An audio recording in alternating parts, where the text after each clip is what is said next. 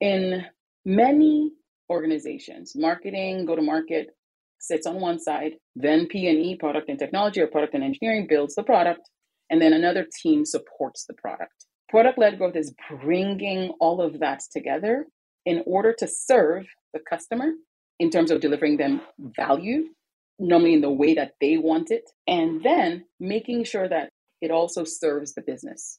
So marketing doesn't have to go acquire customers. The product helps acquire customers. The product is the acquisition channel. Customer success doesn't have to go write these documents that live on another server out there. As a customer is going through the experience, they can see how they can be helped through the product. It's all in there. The journey of the customer is brought to life in the product. Creating great products isn't just about product managers and their day-to-day interactions with developers. It's about how an organization supports products as a whole, the systems, the processes, and cultures in place that help companies deliver value to their customers. With the help of some boundary-pushing guests and inspiration from your most pressing product questions, we'll dive into this system from every angle and help you think like a great product leader. This is the Product Thinking Podcast. Here's your host, Melissa Perry. Hello, and welcome to the Product Thinking Podcast. Today, we have a great session for you on product leadership and product-led growth, and I'm here with Ezinne Udezue, who is the CPO of WP Engine. So welcome. Thanks for being here. Thanks for having me, Melissa. It's so good to have you here. I'm so excited to talk about all these topics. You have had such an illustrious career as a product leader. You've worked at some amazing companies like Time and Procore, among many others. Can you tell us a little bit about how you got into the position that you're in now and what's been your career in product so far? It's been really interesting, and I've learned a lot along the way. I hate telling people how long I've been in product because it probably ages me, but I actually think I was the first product manager at T-Mobile USA in Bellevue, Washington. I think they were product specialists, etc., but somehow we negotiated a product manager title then. And I got an opportunity to work on building some of the best experiences, telco at that time. We had my faves, we built Wi-Fi products. So it was pretty early, but it was fun. And actually, that was the first time I moved into product management leadership. It was fantastic. I was there for about 10 years. I feel lucky because I don't know how, but somehow I understood that being able to balance business results and customer value was what would move me up the chain. Just somehow it was, yes, you can listen to the customers, discover, but you have to balance that with the impact it's going to have on the business. So that was a very important aspect of my growth there. And then I raised my hand quite a bit. T-Mobile had one of its biggest launches, which was my faves, and it ran into an issue and I raised my hand. So when I think about keys to success, I think that impact focus, that understanding of customer focus, raising your hand and trying your best to be a good person, that often is what I think leads one to an interesting career or a successful career. From T-Mobile, I moved on to Discovery Media and built some really interesting applications and ran their platform team. And then Time Inc., I ran innovation for them. That was fun.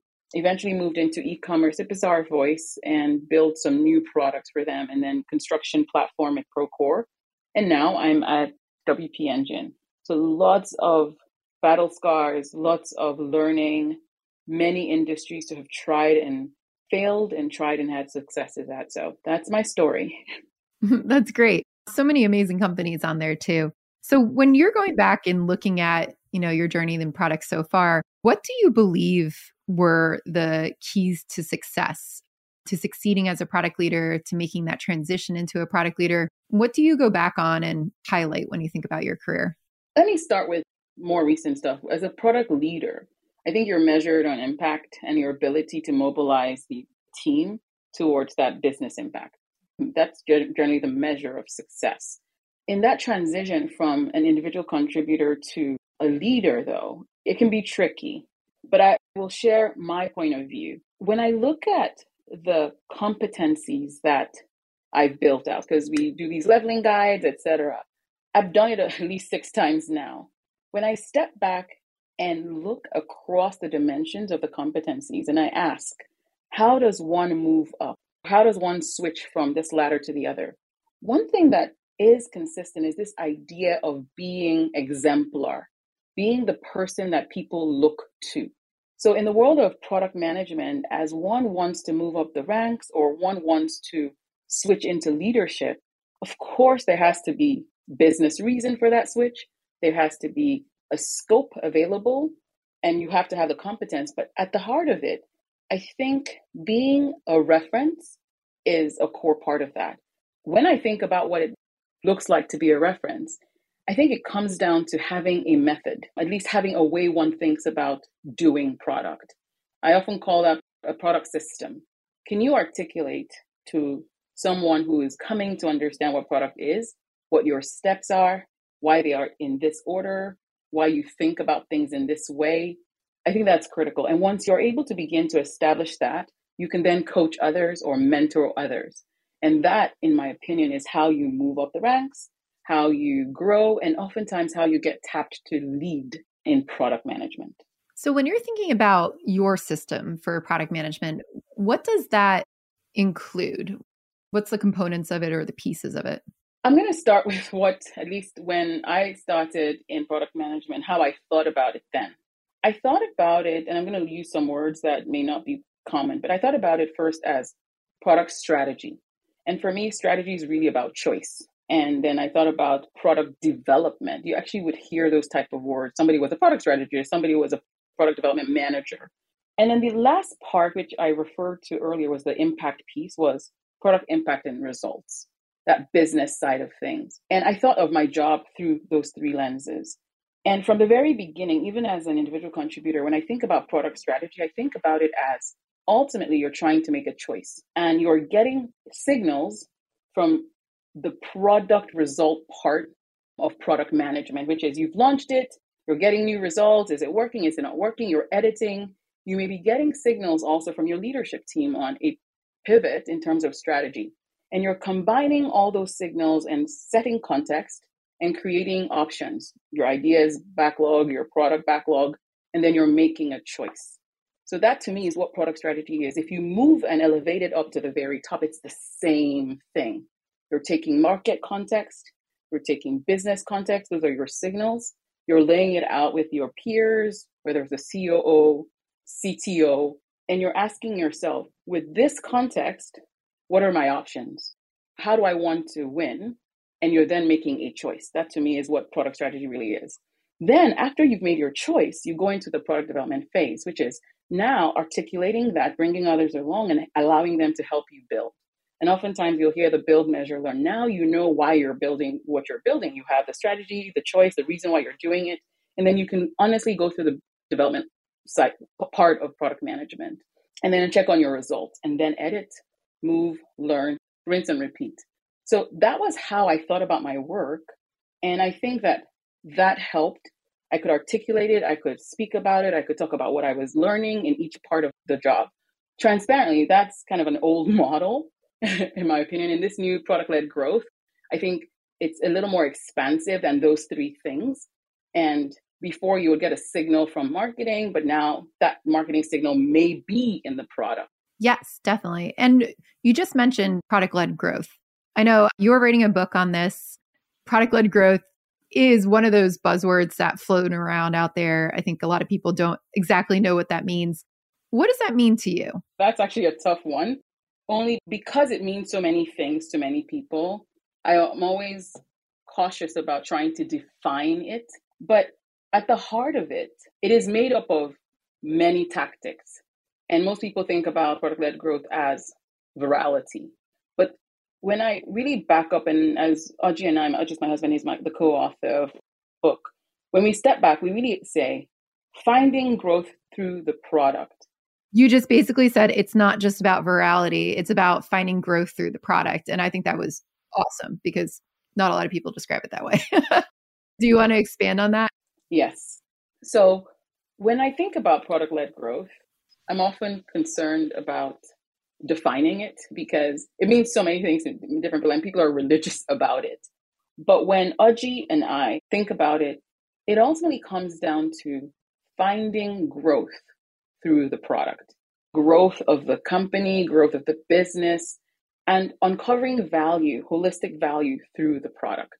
In many organizations, marketing, go-to-market sits on one side, then P&E, product and technology, or product and engineering builds the product, and then another team supports the product. Product-led growth is bringing all of that together in order to serve the customer in terms of delivering them value, normally in the way that they want it, and then making sure that it also serves the business. So marketing doesn't have to go acquire customers. The product helps acquire customers. The product is the acquisition channel.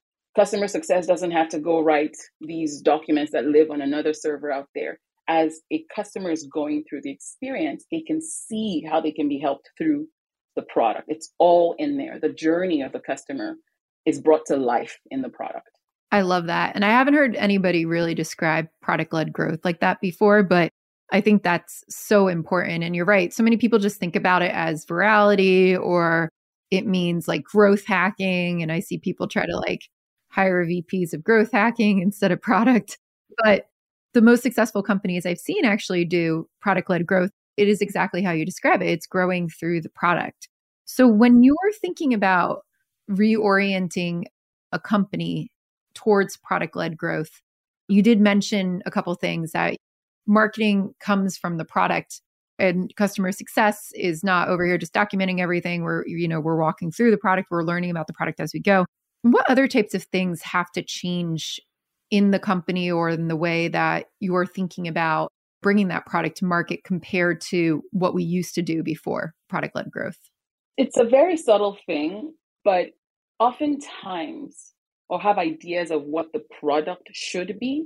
And the idea is to stuff that product and modify the customer to use the product in a very specific way. I think the core thing, at least with the product team, that I really try to harp on or work with engineers is doing true customer discovery, really understanding what the issue is, what workflows, and what their pain is, so that you can then orient the product to fit into a mold that helps them solve it, make it intuitive, not get the customer to learn how, particularly for the sharp problems, which are basically pain points in our target customers' workflow that just eats at them, that steals their time, their energy, their focus. Once they experience the right solution, they just can't live without it. So if you study your customers well and really do discovery, you can watch where that pain is or where that sharp problem is, and then ease it, make it disappear. And that is when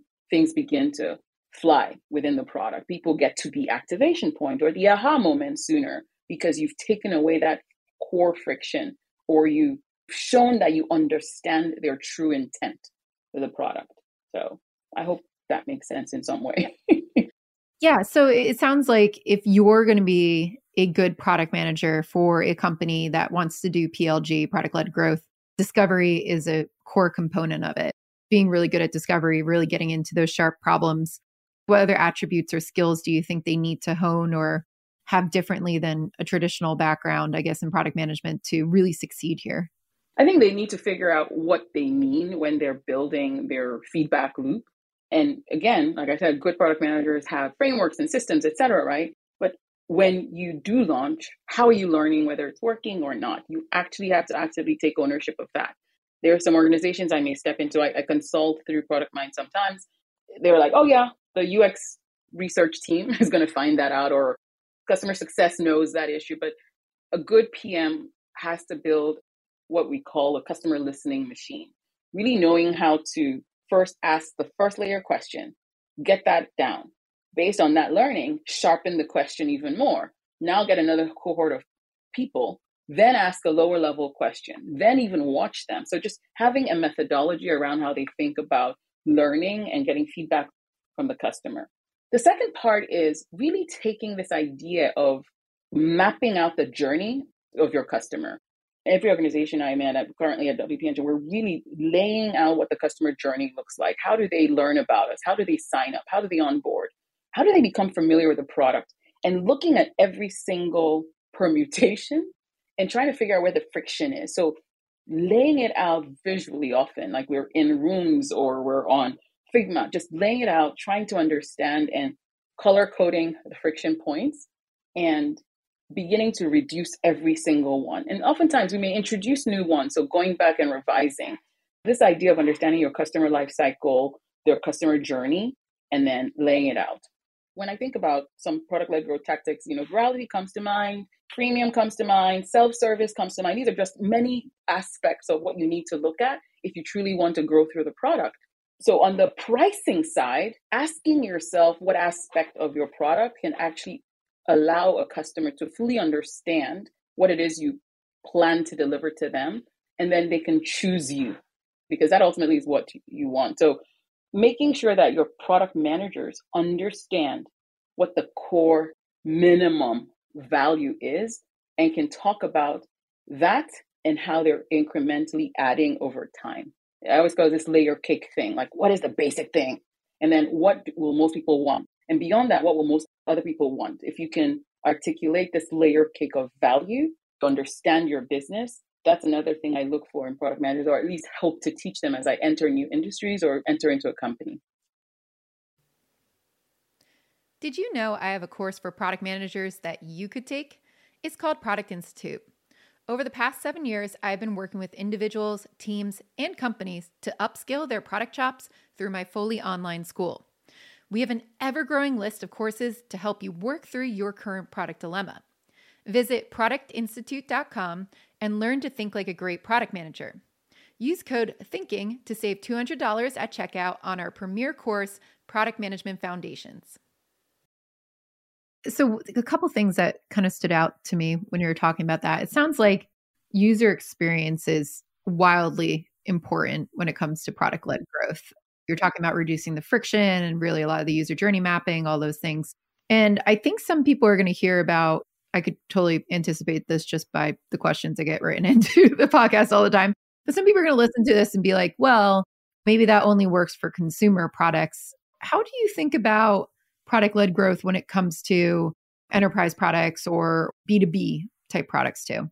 I always start up with what is generally true, what's a general trend. There is a move towards what we would say the consumerization of B2B. Even the buyer is a consumer in some way, and they have expectations of how they buy. So it's not a UX thing. It really is psychological. It's time. It's about time being wasted. It's about just work, darn it, right? So because of the leaps and bounds we've made in consumer products, there now is an expectation of simplicity and intuitiveness in B2B products. There's still a tension on who's the buyer of the product, but you'd be surprised how much users are beginning to have an influence. It really isn't a UX thing. It is this idea that you just make it work. People have learned that things can be simpler, they can be more intuitive with consumer products. So with B2B, they just have to work. Another thing that one has to pay attention to in the B2B space actually is also the influence that users have is greater now. Before, you used to have a procurement team and they sat and only discussed with the leadership team. But now most leaders will ask their team and really try to make sure that the tools that are being selected work for them. And people speak, people talk to each other. They learn what works and what doesn't. Actually, this is actually a good segue into a core aspect of product-led growth. I just said people speak. So it's that word of mouth and the ability for you to build in this idea that you solve problems so elegantly that folks want to share. That is ultimately what virality at the core is. You can also engineer it, quite frankly, by creating shareable moments or collaborative aspects of your product. There's some that make sense to add collaboration to, and others that do not. And then when it does not, how do you create these shareable moments that bring people into or introduce them to your product? That's another core tactic in product-led growth. If you look at it, it really is marketing. You're taking marketing, which tries to get paid media, earned media, all of that, and you're putting in the product. So again, at the heart of it, when you really step back and look at what product-led growth is taking these components of what makes a product successful and weaving it right into the product. So again, self-service becomes a core part of it, or automation becomes a core part of it, because you want to give the customer the ability to become aware of the product, activate on the product, engage on the product, monetize, upgrade, downgrade, whatever it is they want to. If they're stuck, self-serve help with the product, and then share their wonder through the product, either through invitations or creating these moments where they're just so proud to talk about how this thing just worked for them. So looking at the humanness as well and really hacking that into the product. That's kind of how I look at it. Cool. So when you're talking a lot about baking marketing into the product, does that change how you look at the requirements for a product leader who's doing a PLG product? Or if you want to be a CPO of a company that's doing product-led growth, or you want to be a product leader, what might you have to hone in your own skill set in order to do this well? I'm not looking for marketers, to be honest. I'm looking for people who know how to drive results first. That's it. We haven't spoken about data, but in order to ensure that you're, number one, working on the right thing and that it's working, you have to look at how the data is coming out of it all and making adjustments along the way. The reason I bring up marketing is that growth, the business growth, is often tied to sales and marketing, et cetera, et cetera. So it's a part that we as product folks don't often spend time on. But good PMs, they don't have to have been marketers, but they need to understand what are the metrics that allow for the conversion that drive sales. That's it. So if you understand what a funnel is, understand how to generate leads, and basically take those leads, qualify them, and then understand that the next thing you need to do is try and convert them, that's the core of it. It's math. And most PMs are pretty good at math. But if you can articulate to a good product person what the math looks like, and they can look at the data on the other side, and they know how to build, measure, and learn, and then go back and make the choices, create a strategy around what they need to do next, that's all I need. You have a lot of marketing people who can help support. Is it a benefit to understand marketing? Absolutely, it is. But I don't think it's rocket science. At least it's not yet. I haven't been part of a rocket company yet. So I don't think that's it yet. Maybe one day, and then you can tell us. Yeah. Okay, so it's not about being an amazing marketer as a product manager, but it is about driving results and understanding some basic marketing concepts, putting leads out there, conversion funnels, all that wonderful stuff. How then does product work with marketing and sales in a product-led growth company? Like, what changes about that? Honestly, whenever I join a company and we say, okay, we're going to go down this path, the big thing, people always like, oh my goodness, you can't tell sales, oh, they're going to freak out, etc. Right? So it's a wonderful conversation to have. It really is this idea with working with sales, it's freeing them up to do strategic sales instead. It's taking some lead, whatever your lead source is, and getting more qualified, product qualified leads as an example, right? People who may have tried your free, freemium version, and now have been informed within the product of how to upgrade into something that is paid for, or they can see that value. So by the time they're getting to that point, just depending on what your product is, a salesperson can approach them and then have a strategic conversation. Just the other day, we have a self-serve channel, and I kind of look at who comes in and buys our free product, our low-end product. And I remember looking and I saw, wow, we just got a huge customer, a very, very large customer, but they bought our smallest plan. They're going to try it. They're going to kick the tires. They're going to see if it works for them. And my hope is that we have enough value that they won't want the tiny plan. They'll upgrade to the next one and upgrade. And that particular customer, I suspect that they will be one of our bigger clients because they've proven it out. They've tested it. It works elegantly on their behalf. And then when it's the right moment, they can either reach out to us or we reach out to them and just say, hey, how is it going? And we move from what was probably $100 sale price that they drove their experience through. And now sales can have a much larger discussion about getting our product to the rest of the entire business. With marketing, it's very similar. Marketing is a little unique. I think it's actually, we do well with data-driven marketers on the product side because The thing we're doing now with product led growth products or PMs, they're focusing on exposing signals within the product that necessitate an outreach or some marketing trigger. In the past, you would try to cohort and marketing would try to guess who to say what to. But now within the product and with good instrumentation, there's no guessing. You know who came in May, you know who has actually gone through the full engagement or activation path, you know who stopped midway. You have a sense. And it's now enabling your marketing team, if they're separate from you, to actually get the right message to the right people. So that's the beauty of it. It's not this other world thing sitting on the other side trying to guess who to talk to and how to talk to them. You now have cohorting through the product because you have a free trial or a free tier and can see who's interested in kicking tires, and then you can market to them. So it sounds like with a product-led growth approach, it actually helps sales and marketing tremendously because it gives them more opportunity to focus on, not just shoving a product down somebody's throat who doesn't want it, but upselling them and getting people who are already interested and, just getting, more out of them and expanding rather than starting from a cold call or a cold place. Absolutely. Absolutely. With this too, it kind of sounds like to me that product-led growth companies, if you've got somebody in there trying it, they know they like it, they're going to convert. Sounds like they're actually on their way to better retention as well compared to other ones. Is that like a big piece of this too? It really is. I'm simplifying it because there are products that can be viral, there are products that can't, right? So that's why I always say people get so stuck on virality as the way. That is what I call an accelerant. So think about virality as an accelerant.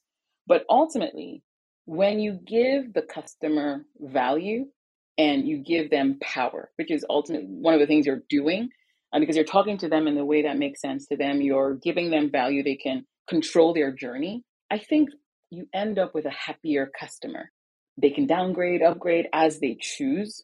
They've battle tested the product to see if it gives you value because you offered something either as a freemium or as a free trial. So they chose you.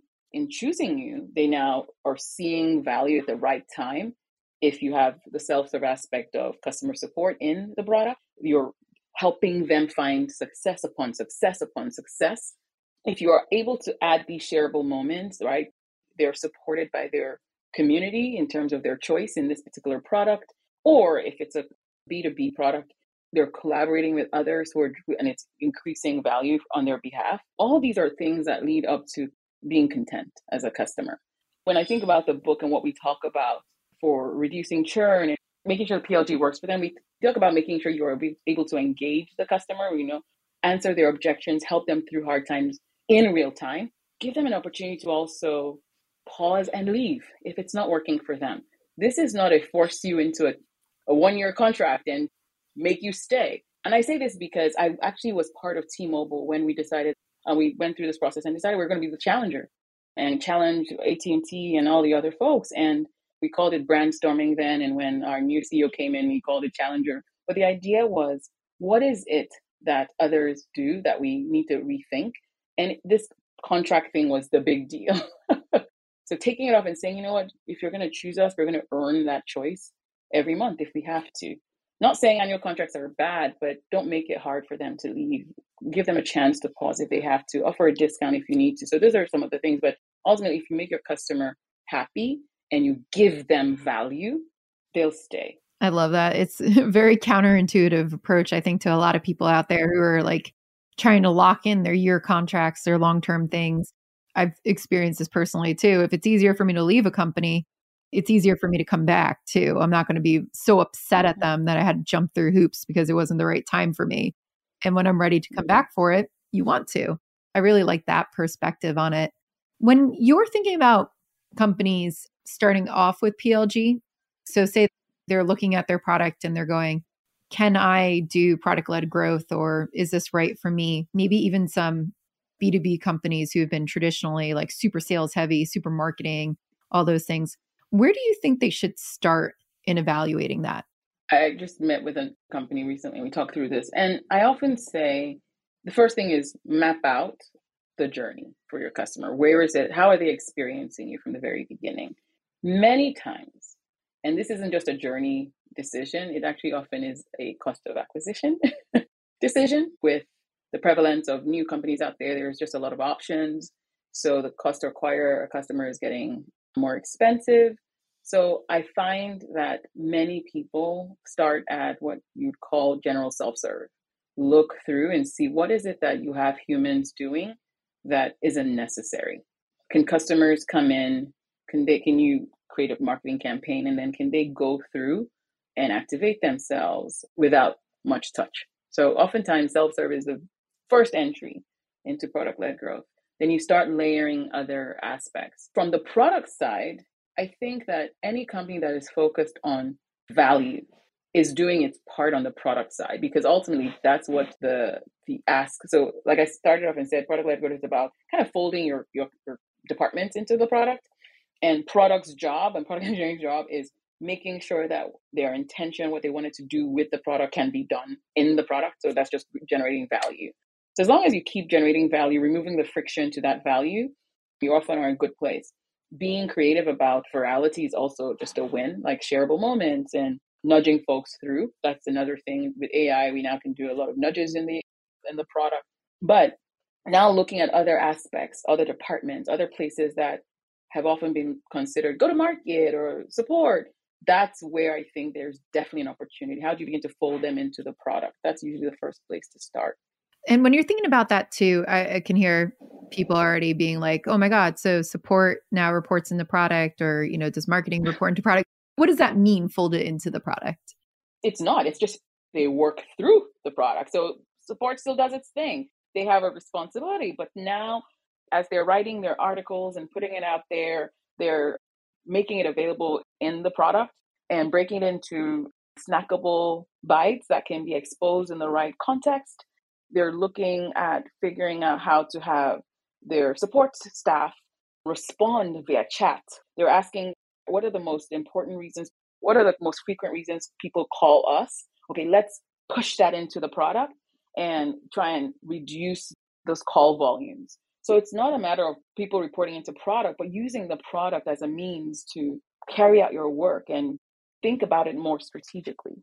Yeah, that makes a lot of sense. So do you have an example, or as many as you want, of a company that does product-led growth well that you admire and kind of reference? It's a cheat, only because Audrey worked there, but I looked at what they did with Calendly, because they did it all. They not only worked on the pain, like even trying to get our books, ourselves scheduled, that's a thing. That's a challenge.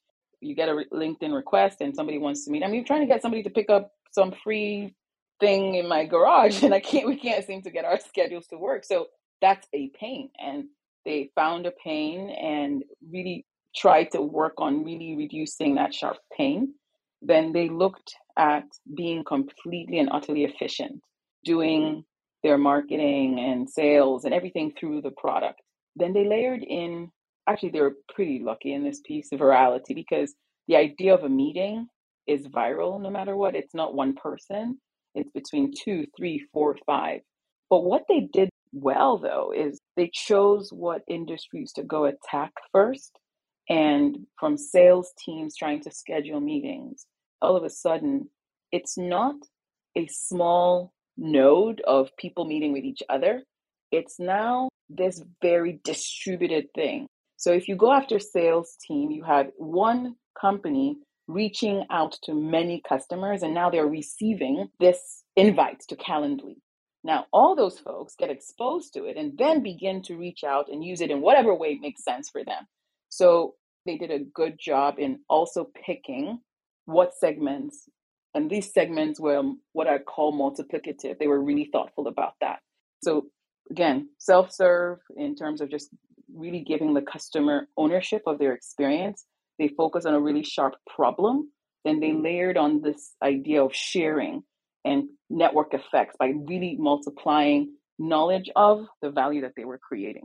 That's a really good example. And I love that you broke down all those different pieces of PLG for it too.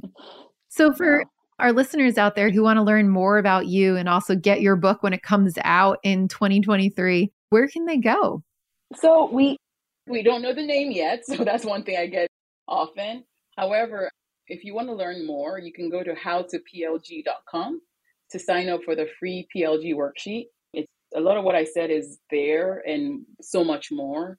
You can use it to assess where you want to start, what part you want to work on, because you can't do it all in one day, right? And we'll keep you posted as we come up with more artifacts and assets as we build out the book.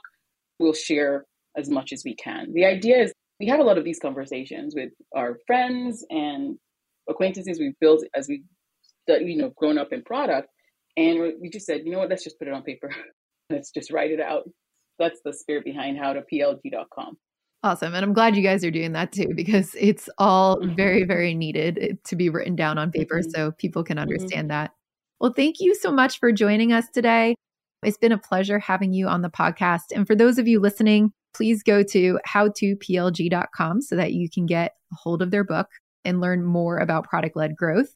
And if you like this podcast, please subscribe to the Product Thinking Podcast so that you never miss another one. We'll be back next Wednesday with another Dear Melissa. So make sure you write in your questions and we'll see you next time.